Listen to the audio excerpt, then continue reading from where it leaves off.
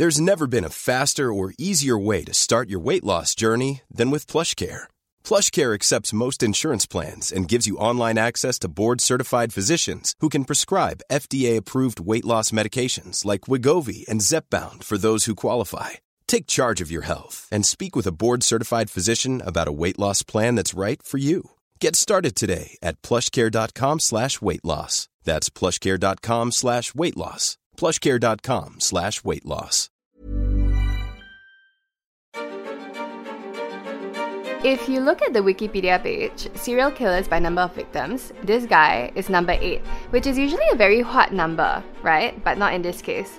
Over the course of 4 years, he killed 67 people and raped 23. His crime spanned over 4 provinces in China. Hi, I'm Teddy. Hello there. It's me, Justin Ping Si Ling. Hi, Justin. Hello. And welcome to A Brief Case. Today we're looking at China's worst serial killer, Yang Xinhai. Yang Xinhai was born on 29th July 1968. Oh, very close to somebody's birthday. Oh my god, my birthday! So he was born right in the middle of China's Cultural Revolution. So they were really pushing the whole communist, or more specifically Maoist agenda then. He was born in Zhengyang County, Henan, and it's a landlocked area. It's really pretty, it's really quiet. We don't know much about his childhood, but he lived in a small village and he had about 2,000 people. Okay. Yeah. So he was the youngest child. His parents had 4 children. And now you're thinking, wait, didn't China have that one-child policy thing? Yeah, exactly. No, that only started in 1979. Oh. We in 1968. Yeah. So his parents actually described him as really smart, very clever of all the 4 children, but he was also very introverted growing up. Oh my god, that's a telltale sign of like a serial murderer. Introverted people aren't all serial killers, Justin. Smart. Yeah. He had friends. It wasn't that he didn't have friends, he had friends. Imaginary friends. No, real friends. Okay. But whenever he was talking to them, you could tell that he was very uncomfortable. So it's an imaginary friend. And so his parents' house, right, by all accounts, was basically like falling apart. It's like, yeah, you could tell that they were poor lah. Yeah. And they were one of the poorest families in what is assumed to be a relatively poor village, but they weren't ostracized or anything like that. Now, in 1985, right, which isn't super far back, like maybe 40 years-ish back, Yang ends up dropping out of school at 17, which is not bad. 17. I thought he was smart. I guess not. So he actually becomes a laborer, like a construction, everything kind of work, like just labor lah. And he also refuses to go back home, so we're not sure why. There's no like record of abuse, but he just left home and he just didn't want to go back lah. Yeah. So he starts wandering around that area, the provinces around there, and he keeps his head down and everything is completely okay for like 3 years. Okay? And so now it's 1988 and he gets arrested and sentenced to labor camps for theft in this area called Xi'an. Oh, damn. Yeah, and so to provide some context, like the labor camps in China, they are intense. They're essentially a gulag. Many people die from them, and it's also still like a massive human rights issue right now lah. When Mao Zedong is not your lord and savior, you go there, right? He went there for theft. Oh, same. It's all categorized together as crime. Yeah, so we don't know how long he was in there, but we know he got out and then he was sentenced again in 1991 for another theft in Shijiazhuang. Wait, what was the timeline between his first theft and the second theft? Something like 4 years. So he goes in for theft, he gets out, he thieves again. Oh, okay. Yeah. And then so, right, this labor camp, right, I'm like 100% sure they don't have any sort of rehabilitation, retraining, therapy thing. It's a Chinese labor camp. Yeah, so he gets out and then it gets worse, right? And I think that being in that kind of camp, it does something to you. You get like traumatized, and like the people that you hang around with in like a labor camp, they're gonna be a bit odd. I mean, they're yeah, at least they're better than his imaginary friends, you know. Oh he makes real friends this time. So he gets out, and then in 1996, he tries to rape somebody. Oh shit. And then instead of getting sent to a labor camp, right, we don't know if he succeeded, but he gets caught. So instead of going back to a labor camp, he gets sentenced to a maximum security prison in Zhumatian, which is also in Henan. And all these Chinese names I'm probably butchering. CLB. Justin, are you CLB? High five, girl. CLB. Okay, so now the thing is, you're like, oh, Teddy, why is everything so vague about this case? Because usually I'm like quite detailed with most things, right? But because this was in China, there was a massive media blackout because nobody in the government wants to be like, oh, we got a serial killer on the loose, man. Yeah. So this... And I think we specialize here in Singapore crime. That's right. And so a lot of the articles are also in Chinese, which is a nightmare part 2 for Teddy Teo. Yeah. So he's released for this attempted rape in 1999 or early 2000. Justin, is your math good? My math's not so good, but between 1996 and 1999 to early 2000, is that 5 years? I'm not ready for math. No, it's not, right? So I think he gets released early. Now, he gets into a relationship. Like, he starts dating and stuff. And nothing is really known about this girl. Again, media blackout. And if I was the girl, I wouldn't raise my hand and be like, oh yeah, he dated this serial killer / rapist / murderer. Exactly. So it doesn't take long. It probably takes only a couple of months. And you know, when you're dating somebody, you do your duty on them. But this girl eventually finds out about his time in the labor camp, the fact that he was a thief, and worst of all, attempted rape. Because you don't want to be dating no rapist, man. Damn. Yeah. And honestly, forgiveness and all that, but I wouldn't date somebody who's like a known attempted sexual assaulter. Would you? Nope. Yeah. So she breaks up with him. And so initially, right, Yang, he actually said that this was the thing that triggered him, that made him go on his little spree. But he also said a lot of other things lah. So he said he was so angry after the breakup, right, that he had this urge to get revenge on society, which is not normal breakup behavior lah. Yep. And because he was so angry because of this random girl breaking up with him, because he's an attempted thief and an attempted rapist. Yeah, oh my god. No, maybe because he was like socially inept also. So, right? So society made him a thief and a rapist. I wouldn't say that. I mean, everything is a choice, you know. Yeah, it's true. Okay, so now this is 21 years ago, okay? It's September 2000. So Yang is in Henan. He's in Guozhuang village. It's small, it's rural. Yeah. So he camps out for a few days and he actually picks out his victims. So that's what he did lah. That was his MO. And he was very calculated. He would look at the village and then he would look at who is the easiest and he would watch for their patterns. What time they go for work, what time they come back, what time they go to sleep. Does he not work? He was an odd job labourer, so he didn't have to work like... Flexi hours. Flexi hours. Work from home. Okay, got it. Yeah. So he finally chooses his first ever victim. And it's a married couple. And again, because of media blackout, we don't really know about them. And because part of it is privacy for their family lah, which is also very considerate. Wait, how did he 2v1 them? He waited... Okay. He waited until they were sleeping because he tracked their patterns, right? Oh. And then he broke into their house and then he killed them. He bludgeons them, and we don't know what he used in this specific attack, but we know that he has used hammers, shovel, an axe, and even like a meat cleaver. He'll see what's around the house, take it, and bludgeon them with their own stuff. Holy shit. And then so after he leaves, when the police come, they're shook. So this dude, right, he's not killing people for practical purpose. He's not killing them to get their money or what. He's damn violent. So he attacked the couple so viciously, right, that when the police came into the house, they weren't able to identify them. Like, their faces were so... Oh shit, this is probably all that pent-up anger, you know? Yeah. So, now this is September 2000, right? His next attack was on 1st October, just 2 weeks after his first killing. So he killed somebody and he got the taste for September what? We don't know the exact date, but we know it's September. Okay. But the next one is 1st October. Okay. And this one, he kills 3 people. He kills a whole family. Holy shit. From 2v1 to 3v1. This guy can carry me, man. No, Justin, you don't want this guy to carry. You don't want to be doing this. I want him to play my carry in my Dota game. Oh no. He kills the husband and the child first.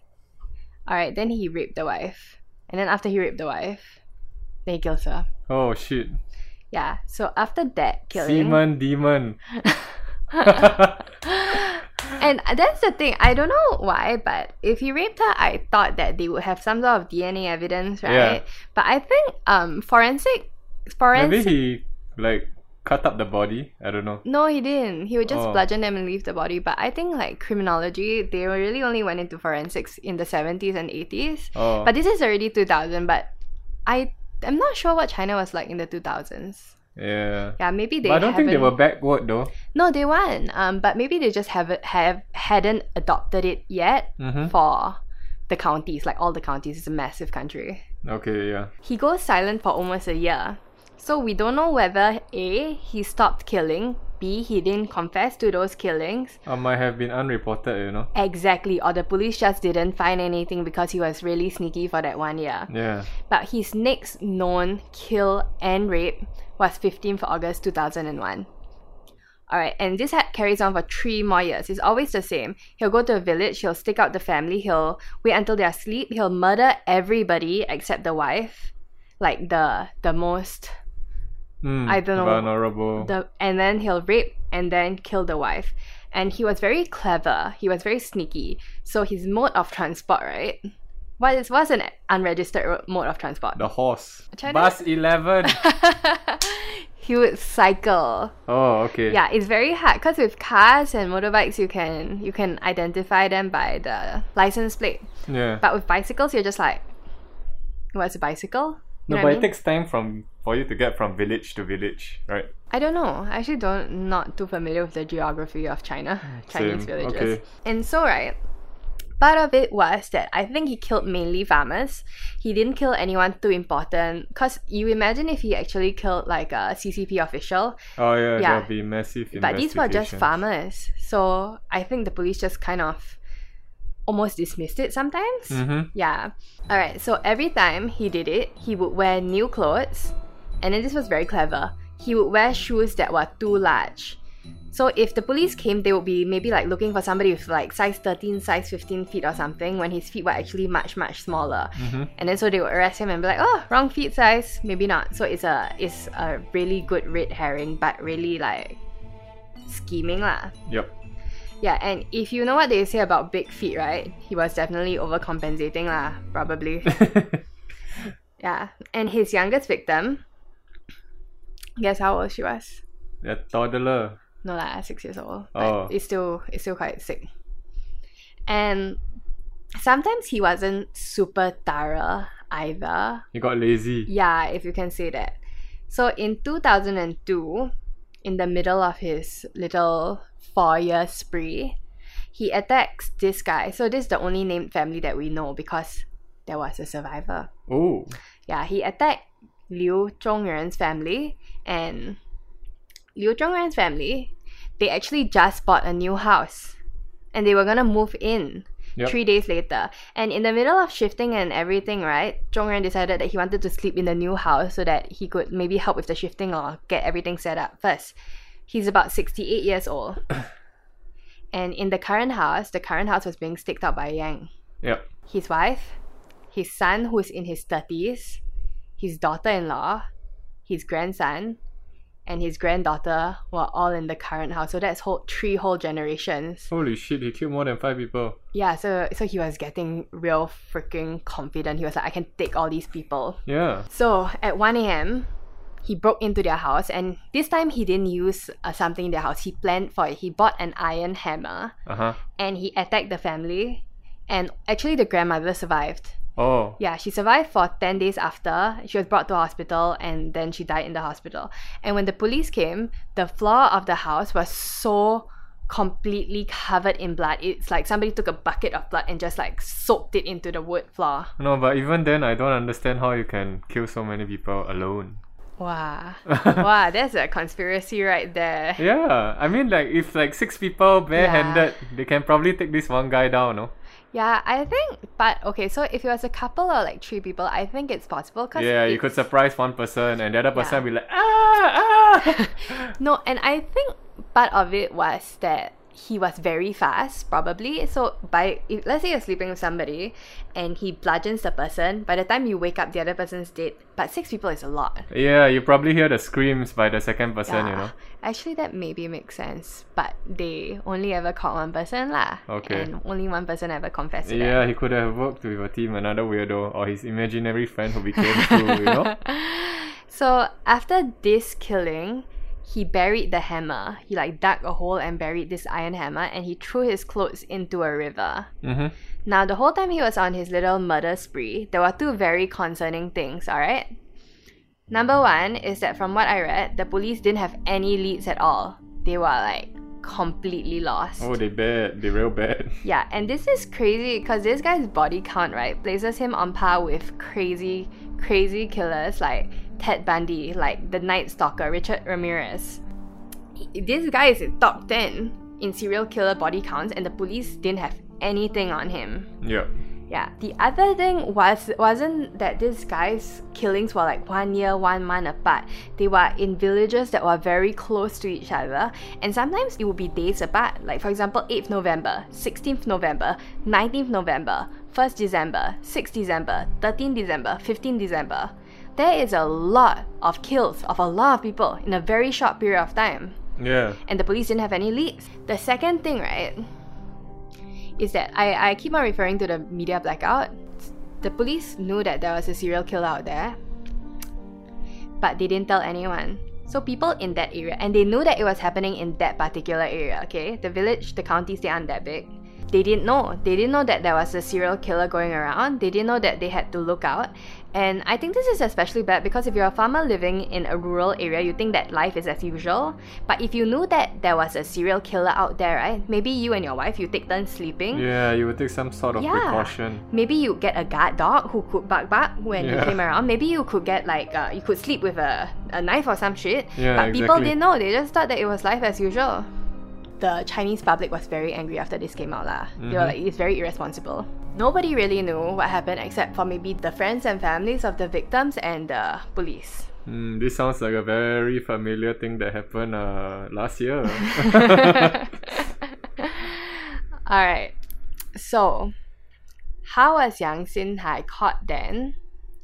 On November 3rd, 2003, the police were doing a routine check, like at an entertainment venue check. So you know like how sometimes the police will come into Zouk or come into Bang Bang and then they'll turn off the lights and then the police will just ask for everybody's IC and stuff. But like this is like Chinese lah, it's in Changzhou, Hebei.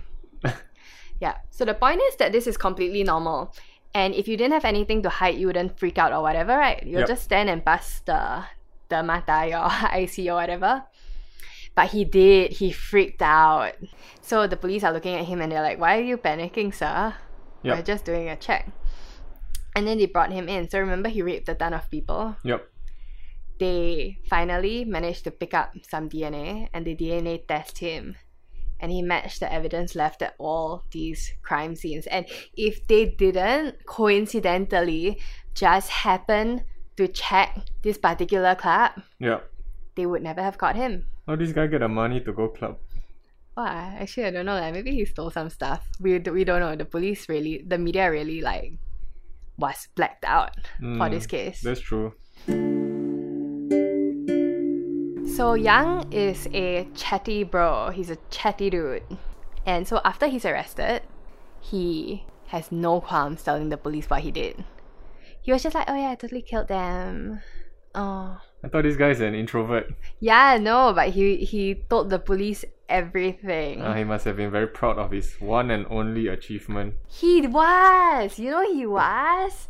He even said verbatim, when I kill people, I had a desire and this inspired me to kill more. I don't care whether they deserve to live or not. It's none of my concern. Damn. Yeah, and when he was in jail, like, the other prisoners, they're like, oh, this guy real bad. I'm surprised he didn't get like the death sentence or something.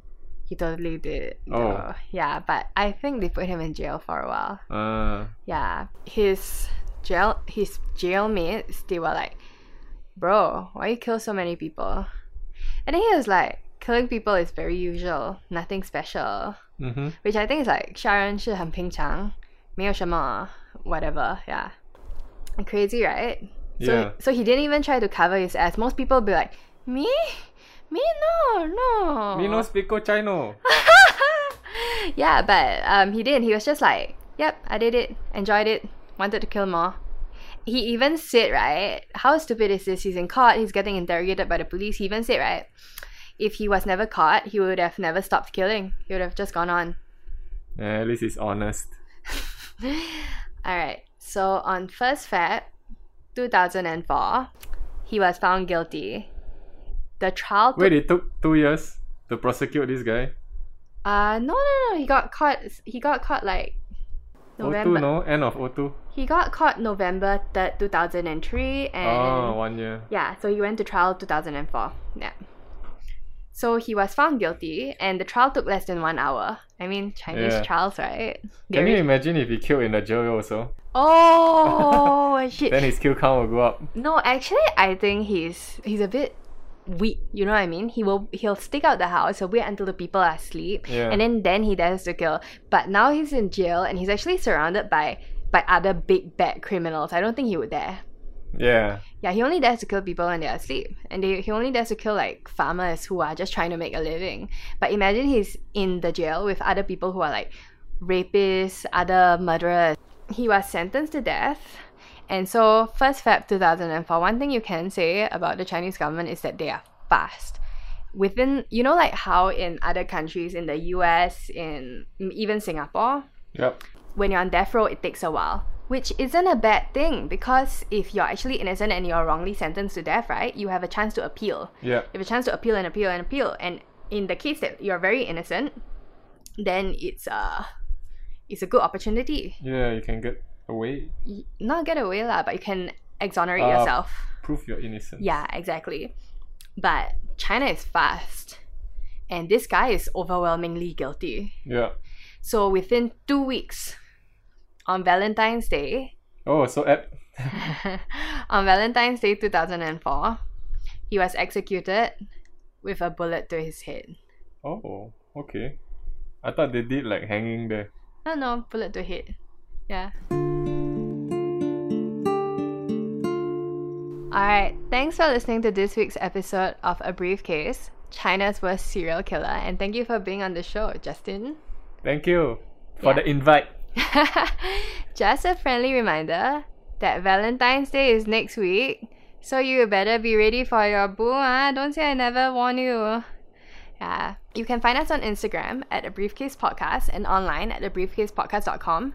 And do join us again next week for another briefcase.